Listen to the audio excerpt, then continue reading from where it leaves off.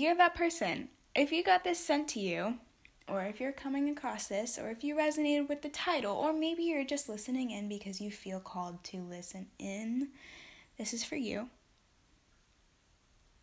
We all come across people in life that teach us something, but after a while, we stop resonating with them. And I want to explain this in one way, and here's the way I'm going to explain it. If you're going down the road and you're walking next to someone on the sidewalk, okay, it's a sunny day, the wind is just lightly blowing, the temperature is perfect, and you're so happy walking with this person. You're both walking, and as you both walk, there's different obstacles because you're not walking on the same direct path, but you're walking next to each other. So you're walking next to each other, and there's different obstacles. If one person hurdles an obstacle faster than the other, that person's going to be in front of them. And eventually, if that person hurdles so many obstacles that they're so far behind, when they look over their shoulder, that person is gone, you need to stop there. So if you're in that situation and you know exactly what I'm talking about and you have a person in mind, I need you to please think about yourself, because this is when you have to be selfish. And I know there's a lot of stigma and bad, negative thinking over selfishness, but honestly, when it's for yourself and for the better of you, it is absolutely necessary. I'm just going to sit here and say it's crucial to your growth of who you're going to become.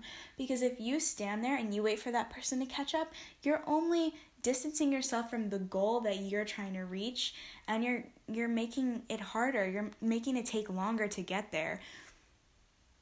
There's always going to be someone that you're walking next to. And at the end of the day, you have to ask yourself, is that person worth waiting for and helping them grow too with what you've learned? Or are they just kind of there? And that's an awful thing to say, but everybody has that person. Everybody comes across that person that they feel like they're carrying. And I hate having people like that in my life, because I'm young and I'm 18 and I'm trying to find my way.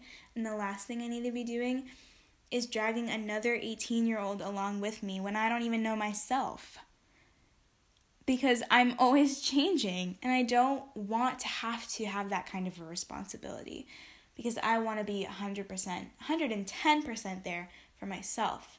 So if you're standing there and you're looking back over your shoulder and they're not worth it, I need you to be selfish, and I need you to be kind to yourself and them. I need you to explain why you cannot continue to be so emotionally invested in that relationship. Doesn't matter what kind of relationship it is. You're going to grow. People come back around. If they're meant to be in your life, they're going to come back. Don't be so afraid of losing someone that you put them over yourself in the list of priorities. You should always be number one, because my mother said this, you will be the biggest project you ever work on. It won't be your kids, it won't be your house, it won't be your job, it will be you as a person. It will be that personal development that you go through as you grow. That's going to make you who you are. So you're walking down that sidewalk, and if you have to turn a blind eye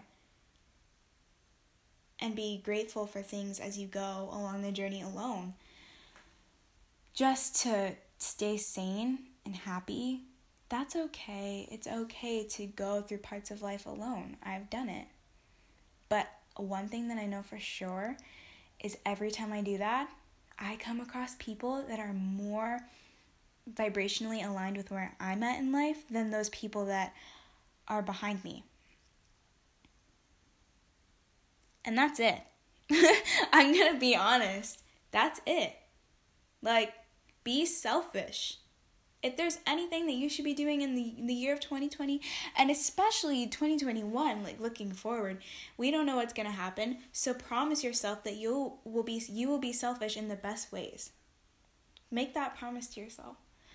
Because if you have to start setting boundaries just to do that, do that.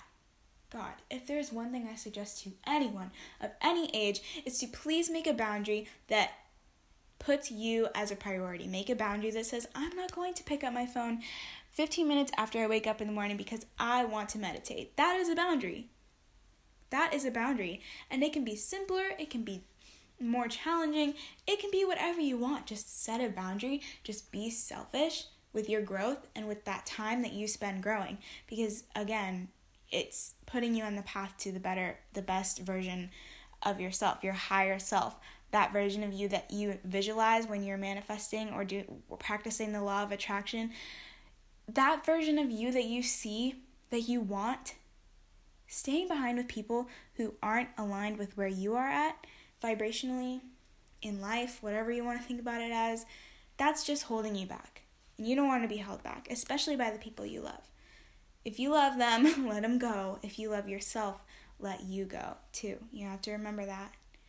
The things that you do for other people, you need to also do for yourself, because that's just self-respect. And honestly, that's just loving yourself, and it's part of that growing that you have to do. That was a short little 6-minute episode because I just had it on my heart and I had to get it out. So I hope you got something from it. And if you liked it, if you liked what I had to say, follow me on Instagram. It's Catherine.Frederick, just like it's spelled on my podcast title. Yeah, I'll see you guys next time. Remember to lead with love and light, and know that you're valuable, and that anything that you feel is valid, and that you are completely and totally worthy. I love you. Have a great day.